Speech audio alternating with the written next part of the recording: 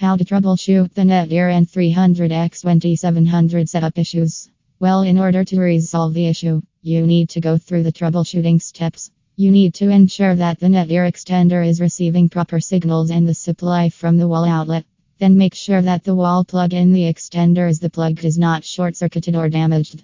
Also, access the high-speed internet connection on your device as well. Then look at the wired connection. Make sure that there is no damaged cable.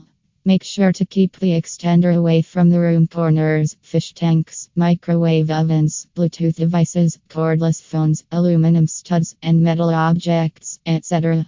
If you are getting any issues, then make sure that you have entered the correct URL in the address bar or not. Perform the power cycle of the Netgear N300 extender and then try to set it up again. Make sure that you are using the latest Netgear firmware version on the extender. Also, ensure that you are using the latest and updated browser. After that, reset the extender to the default factory settings.